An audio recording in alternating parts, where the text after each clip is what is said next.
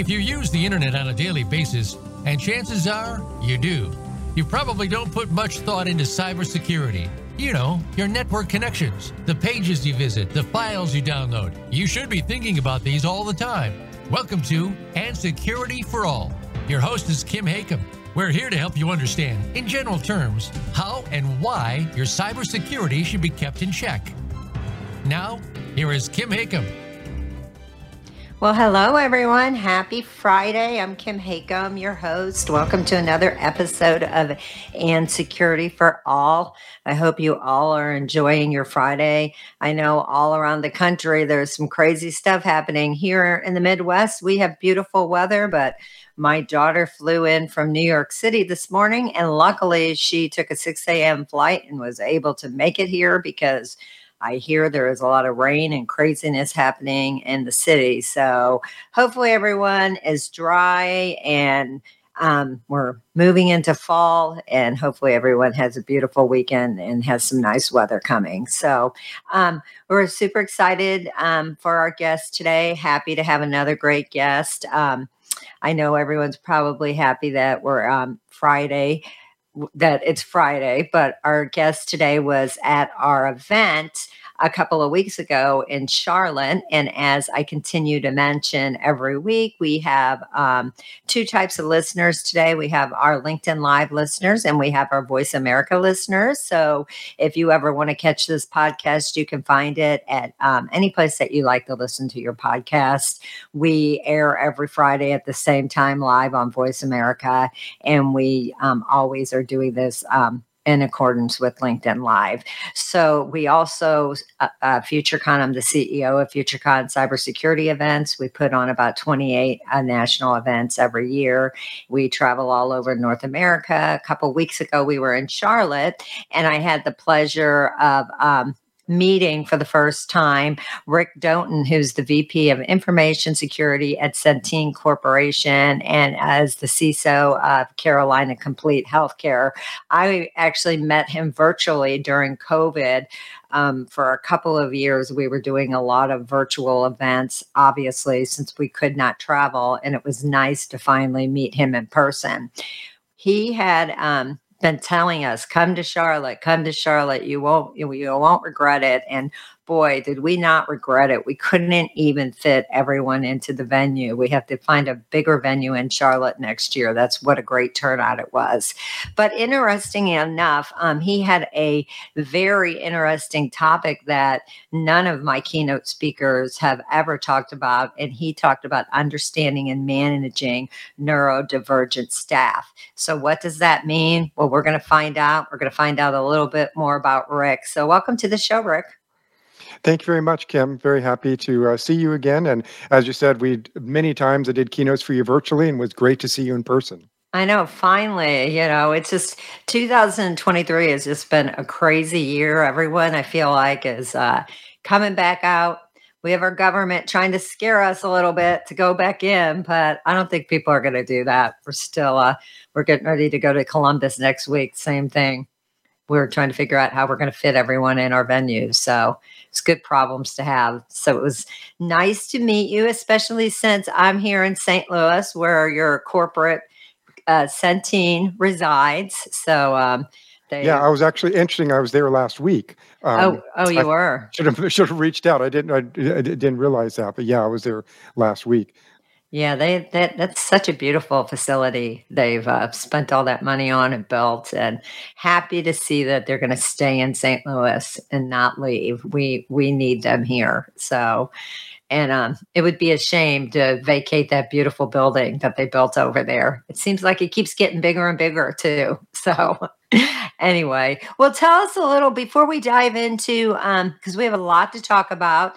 And I do want to let my guests know out there now, my Voice America guests, there's nothing, unless you go on LinkedIn Live, we can't answer any questions from you. But our LinkedIn Live people, if you have any questions, please put your comments in the chat box and we will definitely address your comments. But before we dive into your subject, tell us a little bit about you, Rick, how you got to where you are and kind of your career history. You are a role model for a lot of people in your community and around the United States. So let us know a little bit about your background and how you ended up being a VP at Centene? Yeah, I'm old enough to where in security, this was one of the things where the industry found me. So in the early 90s, I, had always worked in IT, and I was very interested in security, and I got into a program with the FBI to building an online service for them, and security was very important, obviously. So we were doing in the 90s some new things that are all fundamental today around multi-factor authentication and VPNs and different things. Intrusion detections was still very early on. And then from there, I was asked to go work in an ethical hacking team in the late 90s. And so turned into managing that team, and then through acquisitions ended up running the East Coast security practice. So I spent a lot of my early days being a consultant, doing cybersecurity consulting back before it was cool, back before it was, we were developing as an industry what, forensics retainers look like, what incident response plans look like, and helping organizations. And then moved on into, being inside as being the chief scientist for cybersecurity at Lockheed Martin 13 years ago, and then became an in-house CISO for a mid-sized company in Washington, D.C., and then a virtual CISO for 5 years for companies all around the world. And it started to get a little bit complicated when I had 5 different companies and I'm their virtual CISO in 5 different areas of the country in different languages and different time zones. And so I wanted to come back being inside, and have been here at Centene and Carolina Complete Health here in Charlotte, North Carolina, for a little over 4 years. And so just being able to do every single role in cybersecurity, and being one who talks to so many people in so many different industries and so many different parts of the world, just having this broad view of what risk management looks like in South America and in Asia and in Australia, and different industries ranging from, movie studios and TV studios to gold mines to manufacturing firms to data center companies. And just that diversity, I think, is what really has helped me in kind of looking at it from a big picture and being able to help, organizations, including my own, and sharing my knowledge with the industry. Well, congratulations on all your success, and you're just such a nice guy. I mean, you're just so people can just come up to you, and a lot of CISOs, sometimes they put a brick wall around them, and you're definitely we're trying to not weed that them out guy. as they let them age out. And I'm not really mean. I keep saying to every CISO I meet that, like, you're such a great guy. So honestly, I really don't know who the bad guys are. Yeah, So they're still out there, trust me. But there's I am the social coordinator for my community here in Charlotte. So I help get all of our events together and help make sure people are included, because we have such a diverse group of companies here in Charlotte, from the big banks to Lowe's Home Improvement and Wells Fargo, all the way down to smaller companies like National Gypsum and Halen, and even Krispy Kreme, right? And so to try to get everyone together where, maybe the small organizations aren't getting the invitations that the big companies are getting, or they don't have the opportunities, or they don't get schmoozed by the vendors as much as the big companies. And so I'm trying to get everyone together so that we all can share among each other. So at our event in Charlotte, because I want to kind of dive right into, because I know we have so much to talk about, and there's so many. Well, we've never had anybody talk about this subject, and you're talking about understanding and managing neurodivergent staff. Let's just start right there. And can you break down what you mean by neurodivergent? Yeah, absolutely. It's interesting that I had mentioned to you earlier that just this morning I was speaking at a local community college with Year Up, and we had this discussion to a bunch of college students talking about this topic, and we asked them what they understand it to be, and we got some really good answers. But the answers essentially is this: it's this rainbow of different ways that your mind thinks. And so the bottom line, it is how you respond to the way your mind thinks, which may be different than what a neurotypical person would be. But when we look at this spectrum, it doesn't just include like autism or ASC, autism spectrum condition, which includes Asperger's and other things, and ADHD, but includes things like dyslexia and Tourette's and other mental health issues, and maybe even OCD and bipolar. And so it's this rainbow of things. Though mostly when we talk about neurodivergent, we talk about, ASC, autism and ADHD, which are the most prevalent of them. Though, as I had mentioned in the discussion, that the comorbidity of having multiple ones is very common. So tell us a little bit. I was talking pre-show that one of the things that I've noticed, we've continued since COVID. We put this event on all over the country, and prior to COVID, no one even really talked about virtual. So when 2022 happened, people weren't that excited to come back out to events. So as an event person, it was a little challenging. So we had no choice but to keep our events in a hybrid mode.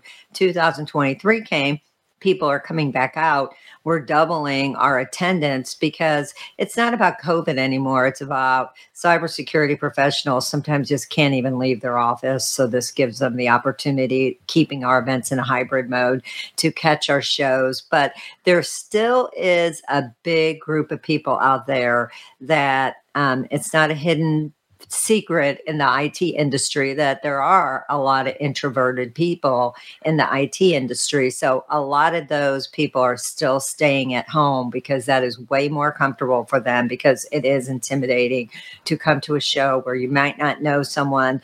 But it also, I try to always talk on the show how important it is to come to the shows, because you need to meet your peers for many different reasons, if something should happen to your job, you need to have connections and networking. So that's really important. So why do you think, how do you, and one of the other things that you talked about too is some staff are written off because managers, just get frustrated because they may not be focused or productive. So they think. So let's talk about some of these things and what you talked about and how you work with those type of people. Yeah, what I realized in the last year, I started doing some research on neurodiversity, and we have this great resource of social media to crowdsource information. There are some great neuroscientists on TikTok, like Dr. Rachel Summers. There are some great people on YouTube and have different channels on real channels. There's Paige Lyle has been a lot of great content about autism, particularly in women, young women. And so just like if I were going to do a research project, I would go get a sample and ask a bunch of questions. I'm getting, you can just get it naturally from the ether now. And of course, you have to validate who do you think is relevant and good information as opposed to bad information. So I started looking at that, and I look back at like the 25 years of me managing people from, as I mentioned, ethical hackers to forensics people to even, DBAs, and that they were a different group and that they behaved differently. And what you described about how they managed their energy, some were very, very shy and introverted and didn't want to talk to people. And that's fine, but they had a superpower in being able to figure out patterns and spatial relations and solving problems that many others didn't, maybe at the sacrifice of some of the social aspects. And that's what most people think about when they think about particularly ASC or autistic people, is that this kind of low functioning, very low social functioning person who can't look at the eye or understand social cues. And yes, there is a population of that. But then on the other end of the spectrum, it's me, highly social, highly extroverted, highly articulate, and want to be able to kind of get the word out. And so there is always a range. And I think that some people, as I kind of alluded to before, have managers that don't understand what makes people effective and trying to push them into things that they're not comfortable with. And they're just setting them up for failure instead of leaning into what their gifts are and letting them do those things more. And offloading is like, okay, I don't need to debrief the customer. I'll have someone else do that. I don't need you to write the report. I'll have you just someone interview and create the report, and then we'll all be a lot more efficient. So that's kind of one area. And in the presentation, I talked about different tips that I had of helping motivate and focus staff through some techniques that I'll talk about in a little bit. But going back to the other statement about energy, and it's a really good point that you say about people being more comfortable just getting online because they feel uncomfortable being around big crowds. And that uncomfortableness may not just be from a social aspect, but also just from an overstimulation. Oftentimes you will see particular autistic kids like putting headphones on because everything is too loud, or they have this issue with, people chewing or people, there are noises or background and they can't focus. And so they're overly sensitized to that. And so they need to and so that may be another reason. Or the opposite end are people who can't stand the silence and they can't be in the house alone, or they always have to have the TV on, or always have to have music playing, or always have to have headphones on to keep their mind occupied because the silence will just make them go crazy. And so these are all things just to be aware of to help manage. And as a leader, being able to say, okay, Janet, you can go ahead and have headphones on, listen to music because I know that helps you focus. Or the opposite, you can put on headphones and turn everything off, and then I will come up and wave to you to say, take them off so I can talk to you. And giving them the ability to do that kind of thing. And so it's looking at this different rainbow of different types of traits that people have, not only just from how they interact socially, but also how they approach problems. And my main one that I talk about is this range from, on one end of the spectrum, you have people who love to do multiple things at once, thrive in chaos, run forward with little information, fail quickly, and then figure out as they go along. And those people make great incident responders, pen testers, et cetera. Waiters, bartenders, a lot of, restaurant staff and things like that, because you're handling multiple things at once. Something's going to go wrong, and you have to do it with a customer service perspective. But then on the other side, there are people who are single-threaded, and they're afraid to fail, and they're very meticulous about every step, and they don't make that first step until they've figured out every single problem along the way, and that's fine. They make great like developers or project managers or other things. But it's when in business you try to make one do the other. And I've been asked to take, when I'm 10, 15 years ago, say, hey, take some of your incident responders and, give them some forensics work. It's like, no, they don't think the same way. Or likewise, a forensics person to do pen testing, which while they may have the intelligence to do it, they just don't have the ability to like do multiple things or fail quickly and continue to keep going. And that's fine. It's just like leaning into thing that your gift is and not trying to make them do the thing that is not, that will just make them unsuccessful and uncomfortable. So how did you even get involved in diving into a topic like this? Was it just managing? Was it through management of your team, or how did this even arise? I guess I could start. My mother is a psychologist, and she was had ran substance abuse treatment facilities for decades. And so I kind of grew up always, thinking about psychology as she was going through her degrees. I was like at the same dining room table while she's studying. And I feel like I have an honorary degree just because I lived through all of it as a kid. But also then the fact of being neurodivergent myself, like looking at patterns and understanding and kind of seeing how things work and how do physical systems work and how to do behaviors and reading people. And I was always really good at like helping my friends solve their problems or identifying their problems. And so I've always been very active in that, and that might have helped me, but it was really, as I said before, the social networking on being on ADHD TikTok or autism TikTok and seeing people talk about it and listening to one neuroscientist talk about all these different traits. And I'm like, I don't know anyone who's not that way. What are you talking about? It's like, this is just normal because that's how I am. And most of the people in my industry, that's how we are, or you wouldn't be in this industry, as I kind of described, the types of traits that we look for. And so that's what really got me interested. And then I started digging deeper and reading more literature and reading more papers about it, and then kind of getting this crowdsource. And then I start how the algorithm works. I start getting more and more ADHD and autism, content. And then I start validating certain things and confirming things. And then I look back and I say, oh, that's why I did that. That's why I behaved that way. That's how I was able to make Steve successful, by keeping him in a room and keeping people from talking to him and just giving him the space to do the work. And now I understand things that I did wrong and things I did right. And then that helps me articulate, because when I used to talk about hiring people, I always said, we hire based on personality and aptitude. I really don't care where you went to school or what your grades are. I can interview people a lot smarter than I am who have much better, pedigrees and college education, but they just don't have the personality for it. But what I just said before, like now I know what the traits are. I may someone who's very academic and maybe that single-threaded academic person looking for prior, evidence and looking for research and coming up with a research paper. No, I want you to figure it out without any support and just keep trying until you fail enough to figure it out. And they are just not capable of doing that. And so those are the things that we look for, is understanding how they think and how they manage going through difficult things and dealing with deadlines and dealing with complications and just getting through it.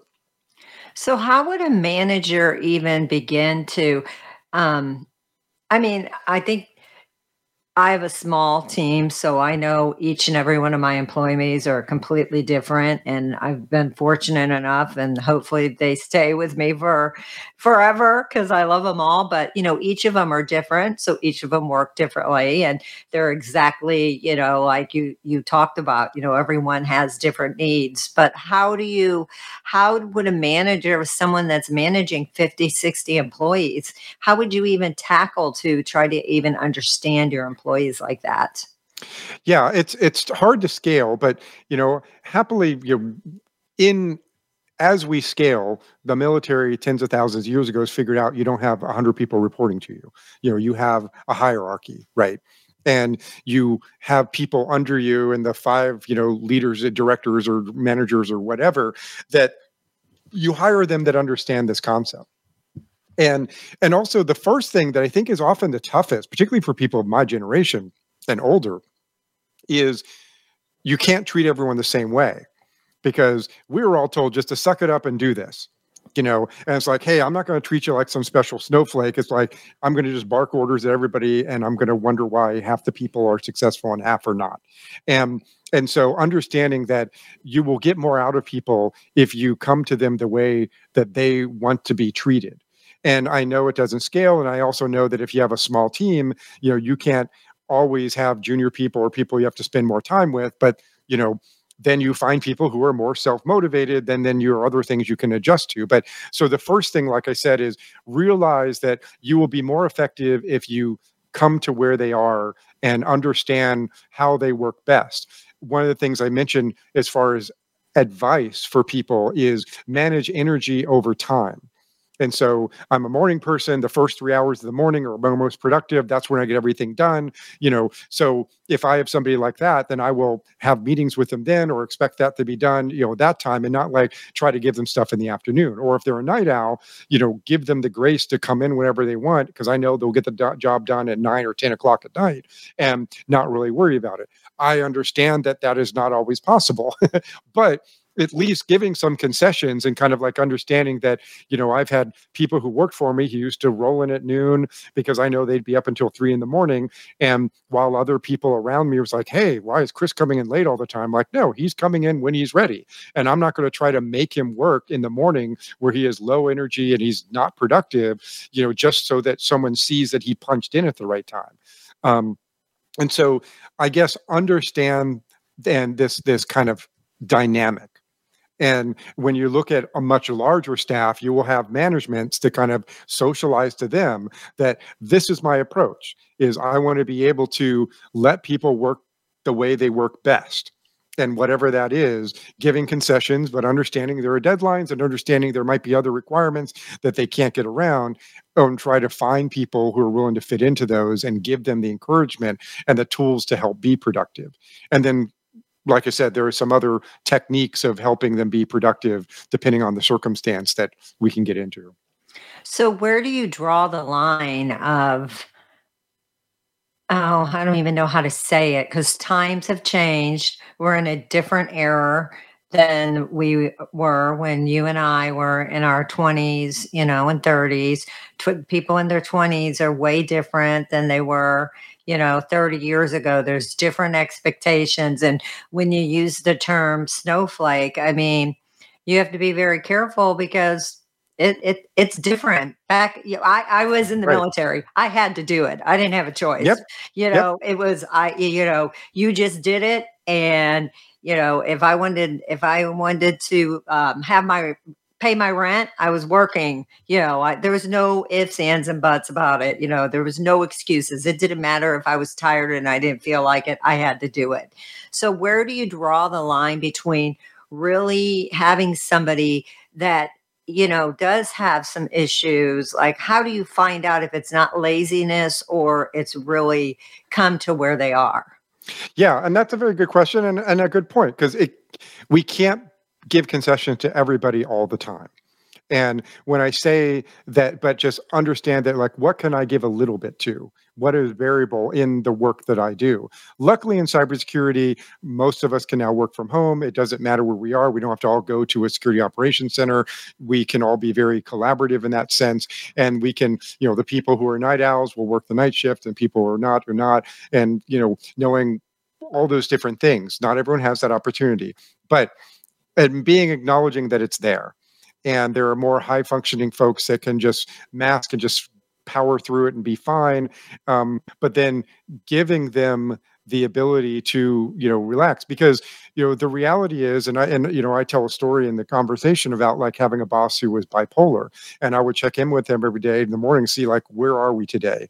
And if he's having a bad day and he's grumpy and he's not, like, very productive, then I just leave him alone. But if I get in and he's, like, already done some things and he's excited and he's ready to go, then I'm like, great, we're going to get 2 weeks worth of work done in 6 hours, because he's hyper focused on it. And it's just kind of managing it in that way. But also kind of recognizing, and I think the other thing, just about when we were younger, no one cared about your mental health, and no one looked at it, and no one tried to give, any grace to that, where, now we are aware of it, and we are willing to talk about it. We are to wear these labels and say that we're ADHD, or even joke about it, or kind of use it as an excuse why we do something or don't do something. But the ability to recognize that sometimes these traits that may not be neurodivergent traits could also be childhood trauma traits as well. And that, everyone is going through something different. And there may be days that people just are not productive.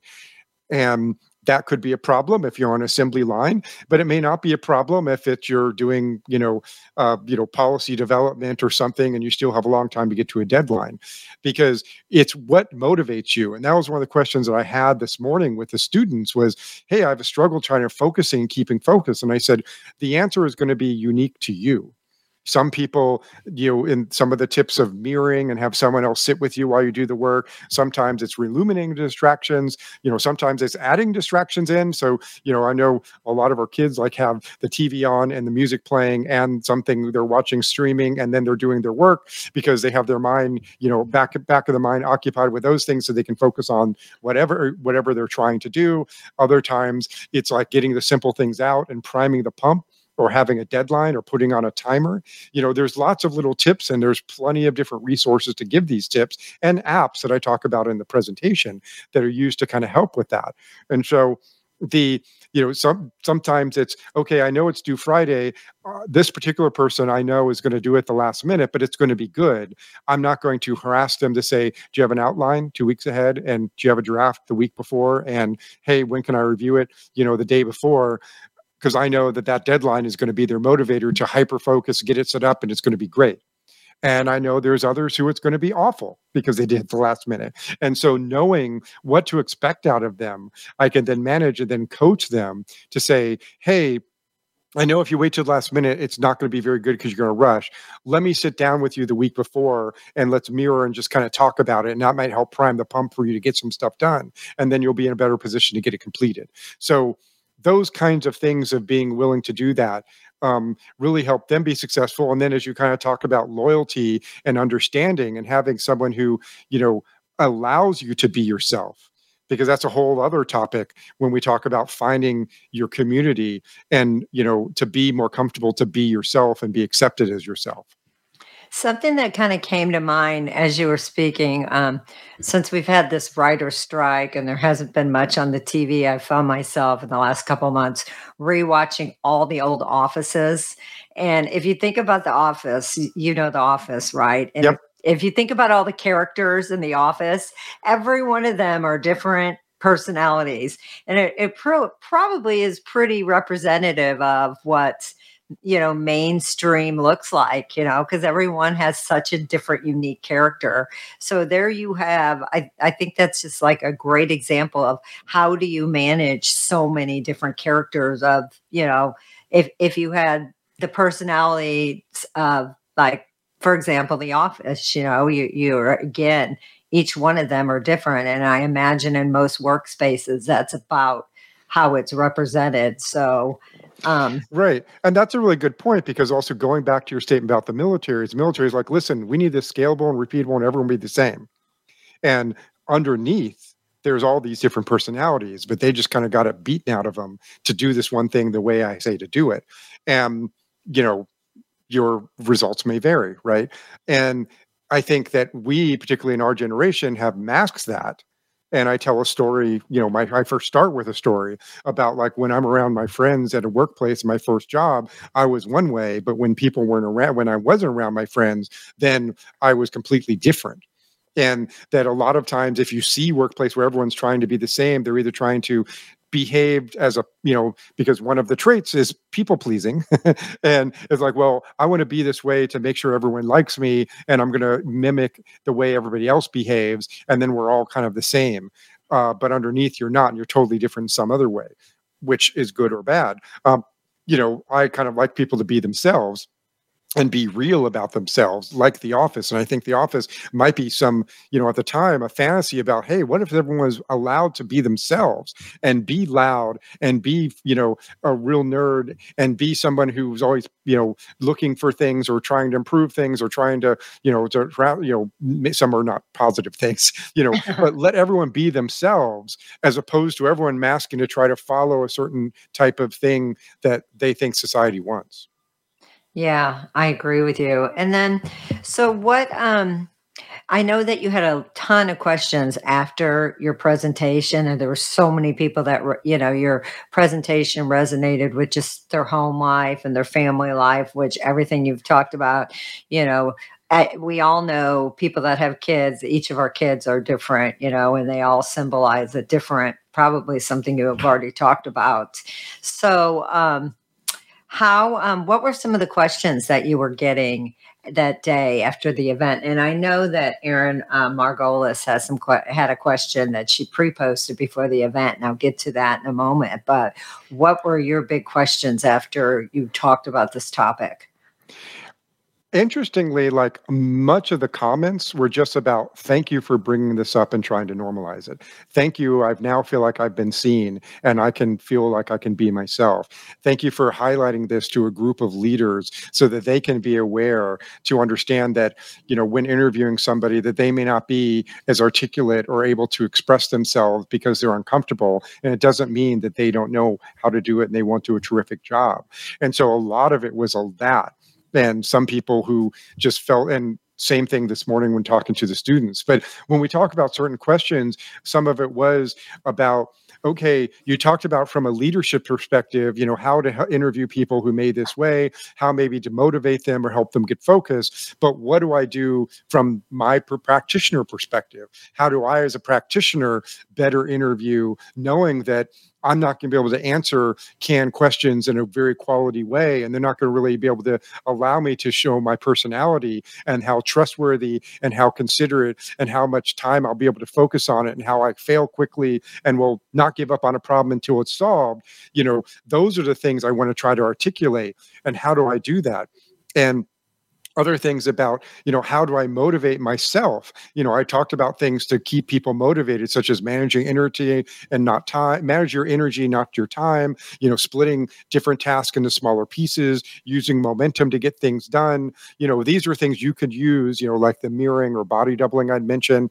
But coming up with, different techniques for how you can do that, and being willing to fail when you try something, or talking about different apps. So a lot of it was, less about questions and more just like people confirming and, having like, great, I found this community of people. Because that was one of the other important things that people didn't realize, is that, wow, I feel much more comfortable about my certain group of friends because we're all the same way. And now I didn't know why I'm different in one way than the other. And just help people just identify why they are the way they are, or their kids, or their partner, or their coworkers. So Erin, and I'm looking over here because I'm looking at my LinkedIn over here, and she had a question, Erin Margolius, before. She said, "What are some guidelines of when to cater and accommodate, and when to avoid at all cost?" So I guess it is. Do you understand what she's asking? Yeah, I mean, it's kind of like where somebody is not going to be productive or fit into the team because they might not be able to be successful in that, as opposed to, okay, I know this person is going to be successful as long as I, keep them separate or keep them in with people or put them only with these certain people or whatever. And I think about it from, how can I get concessions? And that's one of the things that goes into the whether someone's formally diagnosed or not, right? Because like I said, some of these traits also represent childhood trauma. The willing, the overburden to try to please everybody, the not being able to look people in the eye, some social cues, some things like that also are represented by childhood trauma. So there are some cases where getting diagnosed might help. I say, hey, I'm diagnosed because I'm not necessarily, not necessarily saying as a protected group as it would be in DEI, but also to be able to kind of have the patch to kind of get these concessions to let you be able to wear headphones or do things separately or do things verbally instead of written or some other thing. But otherwise, for me, I just want to know, like, how do you think and how do you work and what are the things you like to do and not like to do, and how empathetic you are about things. And one of the women this morning had kind of brought up, it's like, yeah, I'm really nervous about going into the corporate world. Excuse me, because she feels nervous about how she'll be accepted. I find that I'm usually cutting people off when I want to talk, and I'm usually like get excited and I talk for too long, or I might hyper focus on something and not getting something else done. And it's like, that's fine. Just make sure that you have a people leader who understands that and knows how to work with you to help get you to the point where you can be successful. So I think the underlying, and Erin, hopefully I am answering your question for you, because I know we talked about it a lot afterwards when you were there, was that, it's that time when you're looking for new staff, when you're interviewing, and that's from both sides. And that's why I told the students today, if you talk to somebody and you start talking about these things, it's like, these are the things that I'm going to be doing. And I understand myself I'm this way, and I'm willing to kind of concede to make sure that I'm productive. But I want to let you know that there are times I may behave this way, and it's not out of spite, and it's not out of disrespect. It's just, this is the way I am. And if they say, nope, you need to be this way, and you need to show up at 8 o'clock, you need to be wearing a tie, and I want you to talk back and speak when spoken to, then you may choose not to work for that leader. Similarly, if the leader's like, that's fine, I'm willing to work with you to a certain extent. And, just as long as we know our boundaries and we stick to our boundaries and understand what's expected of each, then I think that we can work together. So again, it's something where people recognize, this is what I'm going to have to deal with. This is what I'm going to be doing. And are we willing to work together? And if there is a hard line on either side to say, hey, I'm not willing to change, then it may not be, something that would be able to make it a sexual relationship. So, Sonia Lewis, thanks for tuning in today. She said she was in Tampa, and it was phenomenal. I was actually not in Tampa. It was one of my first shows I wasn't at, because we as leaders have to give ourselves a break as well. And that was the first event I hadn't went to in like 5 years. So it was a phenomenal event. But then she goes on to say, definitely need to get hiring managers to understand this entire topic. And Tracy, right after that, asked about, Tracy, thanks for Tracy Gauger, asked where she could find this presentation that we keep talking about. You can go on the FutureCon. We have a YouTube channel. Just go to futureconevents.com and you can see our social media links. Just go to our YouTube and you can catch I'm just going blank. Rick's presentation. Yep, presentation. So, Rick's presentation is out there, and it's a phenomenal presentation. And it doesn't just apply to our employees and our peers. I think it helps with our kids and everything. So, Rick? How do you implement this into your workspace? Yeah, I think it's important, and part of it is this, evangelizing like I am today. I'm literally on, this is one of 3, podcasts that I'm doing talking about this topic, and I'm doing this smaller version, as I said, at the UNCC event later this month, and at a CISO of the Year award event, later in the month as well, and so I feel like this is now my calling to help socialize this. And in the video, you see one of my friend JC at the end, she had asked you, she thanked me for bringing this up and asked, like, how does someone like herself, who she acknowledged that she was neurodivergent, like get past these things? And I said, well, there are 200 people leaders now who just listened for the last hour of me talking about that, and they should be a little bit more understanding about this. And so the more that I can get to understand that, that's great. But to your point, is like within, I've talked to, some of the leaders in my organization. All of them have seen my video. Not that I haven't talked with them about this ad nauseum for months already, as we talk about and share it, that, getting them to understand the presence of this, because instead of just saying, hey, why do I have this weirdo who only wants to do this thing or eat this one food and only wants things a certain way and can't work if they're not in the right cube, they're like, oh, okay, well, let me make sure we accommodate them so they can be successful. Fine. It's not hurting us. It's not hurting other people. Let's give that, instead of being this hard line. Nope, you got to do it this way or not. And I think just the socialization, I think that there are other, not I think, I am happy to see that other of my peers in the industry across the country, as I mentioned in my presentation, SANS, has a neurodivergent, a conference. And then there is another one from, the what's it called? Oh, Cyber Minds with a Z. So yeah, neurodiversity and security, neurodiversity and cybersecurity. SANS has a summit about that. There'll probably be another one next year. So we're now talking about this in security industry, since, as I said, almost everyone who's in this, kind of what brings you this is that you think this way, and this gives the opportunity to use your gifts in a productive way. So I've been seeing a lot of my CISO friends writing books. Do we see a book coming in the future? Maybe. I mean, I've always been like, particularly in my industry, as soon as you write a book, it's outdated because it Yeah. moves so quickly. And I also kind of feel like, because I am the way that I am, ADHD, my feeling is like, if I write it, it's never going to be good enough. And I'm going to, and I'm worried about, it's like, okay, also, do I, who am I to write a book? I'm not a neuroscientist. I'm not a psychologist. And here I'm writing about this topic. I mean, that was one of my apprehensions about talking about this initially, like at the beginning of the year when I did the first talk about this. And I was very nervous talking to my friends at another event here in Charlotte.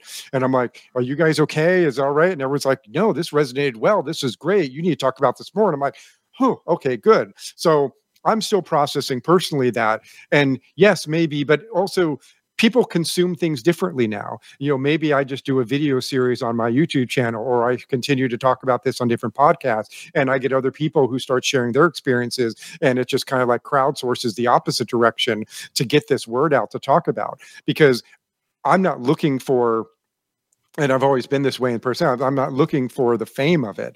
I'm just trying to get the information out to help people. I am here about improving my community and my industry. And that's the benefit that I get out of, is I know that I'm helping other people. So again, kind of going back to my own personal quirkiness, is like, well, why would I write a book? It seems kind of arrogant to write a book about it. I just rather talk and make sure that other people know about it, and then they can share it and move on from there. But maybe, I guess, the short answer. Well, we'll see. If you do, you can come to my event Yes. and have a book signing. Yes. But, Yeah. I would feel awful. That's the other thing. Is kind of like, praise people who want to be praised. I'm, as much as I am a big ham and I'm always looking for an audience and I love talking to people, I am like the worst when it comes to like getting recognition. It's like, no, you don't have to thank me. No, that's fine. You don't need to highlight it. I don't want to go to a book signing. That seems very forward of me. So again, I'm working through this as well. well, that's interesting because you've seen how we do at the end of our shows. We have our honorees, and some of these people are like, no, I don't want to be an honoree. I don't want to be an honoree. And I'm like, nope, Yep. Too bad, you're an honoree. We're calling you up, so come on up. And some of them are very, very reluctant to come up, but I think it's very important too. That we praise the hard work that the cybersecurity community. I mean, nothing harder. I mean, people can't even sleep in this industry, some of these jobs out there. And it's interesting what Jamie Prosser says. Jamie said, being a neurodiverse senior manager myself with a neurodiverse son in the same industry, I think is so important. I have a nephew. I doubt my sister would ever listen to the show, so I can go ahead and talk about it. No one knows who my sister is, but he was the most quietest kid ever. Now he is going to college. He's going to an engineer college, and he's off the chart, like so smart. Like I forgot what kind of engineer. It's like a neuroscience engineer, something so crazy smart. But he joined a fraternity that were like him, like-minded people like him. And I saw him last summer, and unfortunately at a funeral, because it seems like where you always see your relatives. And I was shocked. I had never seen this kid so outgoing, and just because now he had found himself, he had found his people, he found his tribe, and now he was just a whole new kid. So Yeah, absolutely. And that's the important thing. That's what I talked about a lot with the students this morning was, it can be very lonely, and you feel, and it can be exhausting to continue to mask and not be yourself around people who don't understand you. And when you find folks like you can just be free. And so when I talk about managing energy, it's like you need to balance the fact that, it takes a lot of effort for you to be, come to the conferences and be and interact with people and go up and talk to people and get acknowledged for awards and stuff like that, that you need to be able to be with your kind, that you can, talk freely and nerd out about something and have a strong opinion without anyone being mad about it. It's like, yep, nope, that's cool, dude, and just completely go. And it's finding that balance of, and knowing yourself enough to find the balance, like, okay, I've had enough here. I need to go be alone. Or, hey, I'm having to mask so much around this group. I need to go with my friends and just decompress, where I can just nerd out and be myself and not have to mask so much. I told you a story before we started, and I told it this morning, that when 15 years ago, when I was running, a bunch of security consultants, I was reviewing expense reports, and one of my guys was in New York for the week, but I saw that he got room service every single day of the week. And I'm a huge foodie. I'm like, berating him. Like, Steve, dude, why don't you get out? You're in the greatest food city of the world. Why are you not getting food service, and staying in all the time? And now I'm embarrassed about that, because I should have given him the grace to say, it's like, okay, he was one of those ones that was very quiet, and I kept him in the box and didn't let it, make sure that no one was bothering him. And it was probably exhausting for him to spend all day in a new city, in a new place, around different people, doing his job, talking to the customer all by himself, that he needed to go back and be comforted by food that he knows, and he'll eat the burger and fries every single night, and have things around him that make him feel comfortable, and listen to his music, and have his pillow and all of the things to comfort himself, to prepare him for the next day. And he's probably going to take a week to recover from having to do that. I did not even consider that, because I'm the opposite. I would be the one who would never be in my hotel room. And so just even understanding that, and or giving yourself the grace, if you are that person, to say, it's okay that I can do nothing for 2 hours and decompress, because that's going to make me better later. And I guess, understanding your employees and how they're different, and even with some like a reward system, you can't offer everyone the same type of reward system. Maybe it's a little hard nowadays to go to happy hours and stuff, because most of my team is remote across the country, and that's pretty much how it is since COVID. But, just as that example, maybe you want to say, hey, let's take Friday off. Let's take Friday off and go to happy hour and celebrate, because we've had a great week. Well, you may have that one person that is not their jam. That's not what they want to do. That's not going to make them happy. So it is very important to, find out what is going to motivate each team member, what are they going to, come back and be stronger and better and want to do well for you as a boss because they know they're going to be rewarded. Right. Because maybe it's kind of like there was the, fear of missing out. There's also the joy of missing out. Exactly. Right? And so it's like, okay, we're going to go to the happy hour. Steve, your gift is you don't have to go. And you can go home and you can go watch a movie and I will give you, I'll send DoorDash your way. Exactly. Whatever you want. It was one of my friends here in Charlotte, Austin Adams, who's a very famous CIO. He was at JP Morgan Chase up until 2007 and First Union back in the 80s that made Charlotte the banking capital of the U.S. He had some great wisdom in the 2 times that I've interviewed him this year. And one of them was praise people the way they want to be praised. Some people want a parade and a cake. Other people just in the corner alone say, put your arm around. It's like, hey, that was really great. I'm really proud of you. Thank you for doing that. Praise them the way they want to be praised. And so it's like encourage them the way they need to be encouraged, celebrate them the way they want to be celebrated, you reward them the way they want to be rewarded.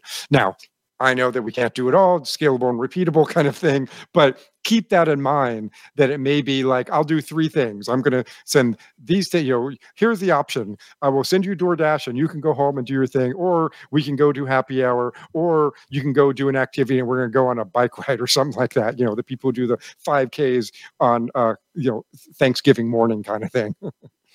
Well, I guess it's just like your kids. I have 3 kids, and their Christmas presents, are completely different. What I give for one, the other one will say, what a waste of money. Why'd you give her that? I'd rather have the same amount of money, but on something that's polar opposite, and, it's funny because I have 2 daughters and one daughter lives in New York. She's in the fashion industry. The other daughter is still trying to figure out what she wants. And because the other one, she's very alternative and, she does things to be polar opposite of the one that's in the fashion industry. So it's just the same, everybody has their own unique, what makes them happy, and you can't fight it because I fought it and you're never going to win. So right. Never, ever. And in the presentation, that's why I used the graph of left-handedness, right? It was that the graph that, in the early 1900s, left-handed was this, and then in the 40s and 50s, it kind of topped off. It was like, wow, a bunch of left-handed people were born in the 50s. Like, no, they weren't allowed to be before. And so it's the same thing. It's like you were left-handed, and I talk about my father was born in 1940, and he's left-handed, and he was able to be left-handed, and he was one of the few people who were, because they were forced to be right-handed. And it's similar to us here. It's like, well, no, you need to be social and you need to be interactive. You need to laugh at jokes. You need to look people in the eye. It was like, well, this is not comfortable to us. What can we do that will still get the job done without having to do that? Yeah, it's just, I have some, I don't want to go. We're down to about three minutes. We could go on and on. I feel like there's a million more things I'd love to chat with you about. But what would your, as we wrap up here, what would your advice be to our listeners of how can they better themselves to just, if there was a few things, we don't have a lot of time, they can do to change how they look at their employees tomorrow, what would it be? Yeah, I mean, I guess just the fact that you're here listening to this topic and seeking out advice on this topic, there's so much great information out there right now about whichever it might be and certain traits and characteristics, and just understand that exists and that people are different and they're different for different reasons, and don't look at it as, being neurodivergent is not something to be treated. Yes, there may be some comorbidity with depression or anxiety, which can be treated, but it itself is not something like being left-handed that is going to be effectively treated. You're just going to be making their life harder.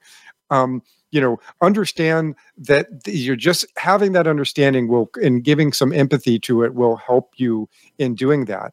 And then on the other side, as a practitioner, just knowing yourself a little better and realizing don't be embarrassed by it, and lean into this gift and this superpower and talk about the things that you're great and say, hey, I may not be very articulate and I may not be able to talk, but I'm very trustworthy and I will get the job done and I'll work harder than anyone in this room. I would just do it a different way. If you ask me to get to a goal, I will get there. Just don't make me do it a certain way. I will figure out my own way. Well, I think that you need to write a book. I think both people, the managers and the employees, need to read it. But Michael Creech said, one on one side, one on the other side. Yeah. I mean, I think it's great. Well, Rick Doten, he's VP Information Security at Centene Corporation and CISO at Carolina Complete Health. Thank you so much for spending this last hour with us. Thanks for all the time that you spend with FutureCon and support FutureCon. And we will continue to talk about this message and definitely have Rick back again. Thanks, everyone, for tuning in to another episode of And Security for All. I hope you all have an amazing weekend. Stay safe, stay secure, and we will see you next Friday. Thank you for tuning into And Security for All. Be sure to join your host, Kim Hakim, for another episode of the show next Friday at noon Pacific Time and 3 p.m. Eastern Time on the Voice America Business Channel. And don't forget, you can follow Kim on LinkedIn by searching for Kim Hakim. That's Kim, Hakim, to keep yourself posted on all of her upcoming cybersecurity events.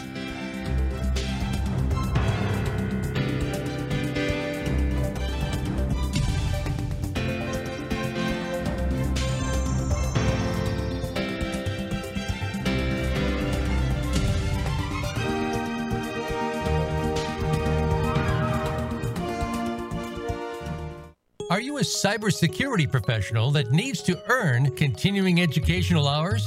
FutureCon Events brings high-level cybersecurity training discovering cutting-edge security approaches, managing risk in the ever-changing threat of the cybersecurity workforce. Cybersecurity is no longer just an IT problem. To learn more about attending a virtual event, go to futureconevents.com or email info@futureconevents.com. Or follow us on LinkedIn or Twitter at FutureConHQ.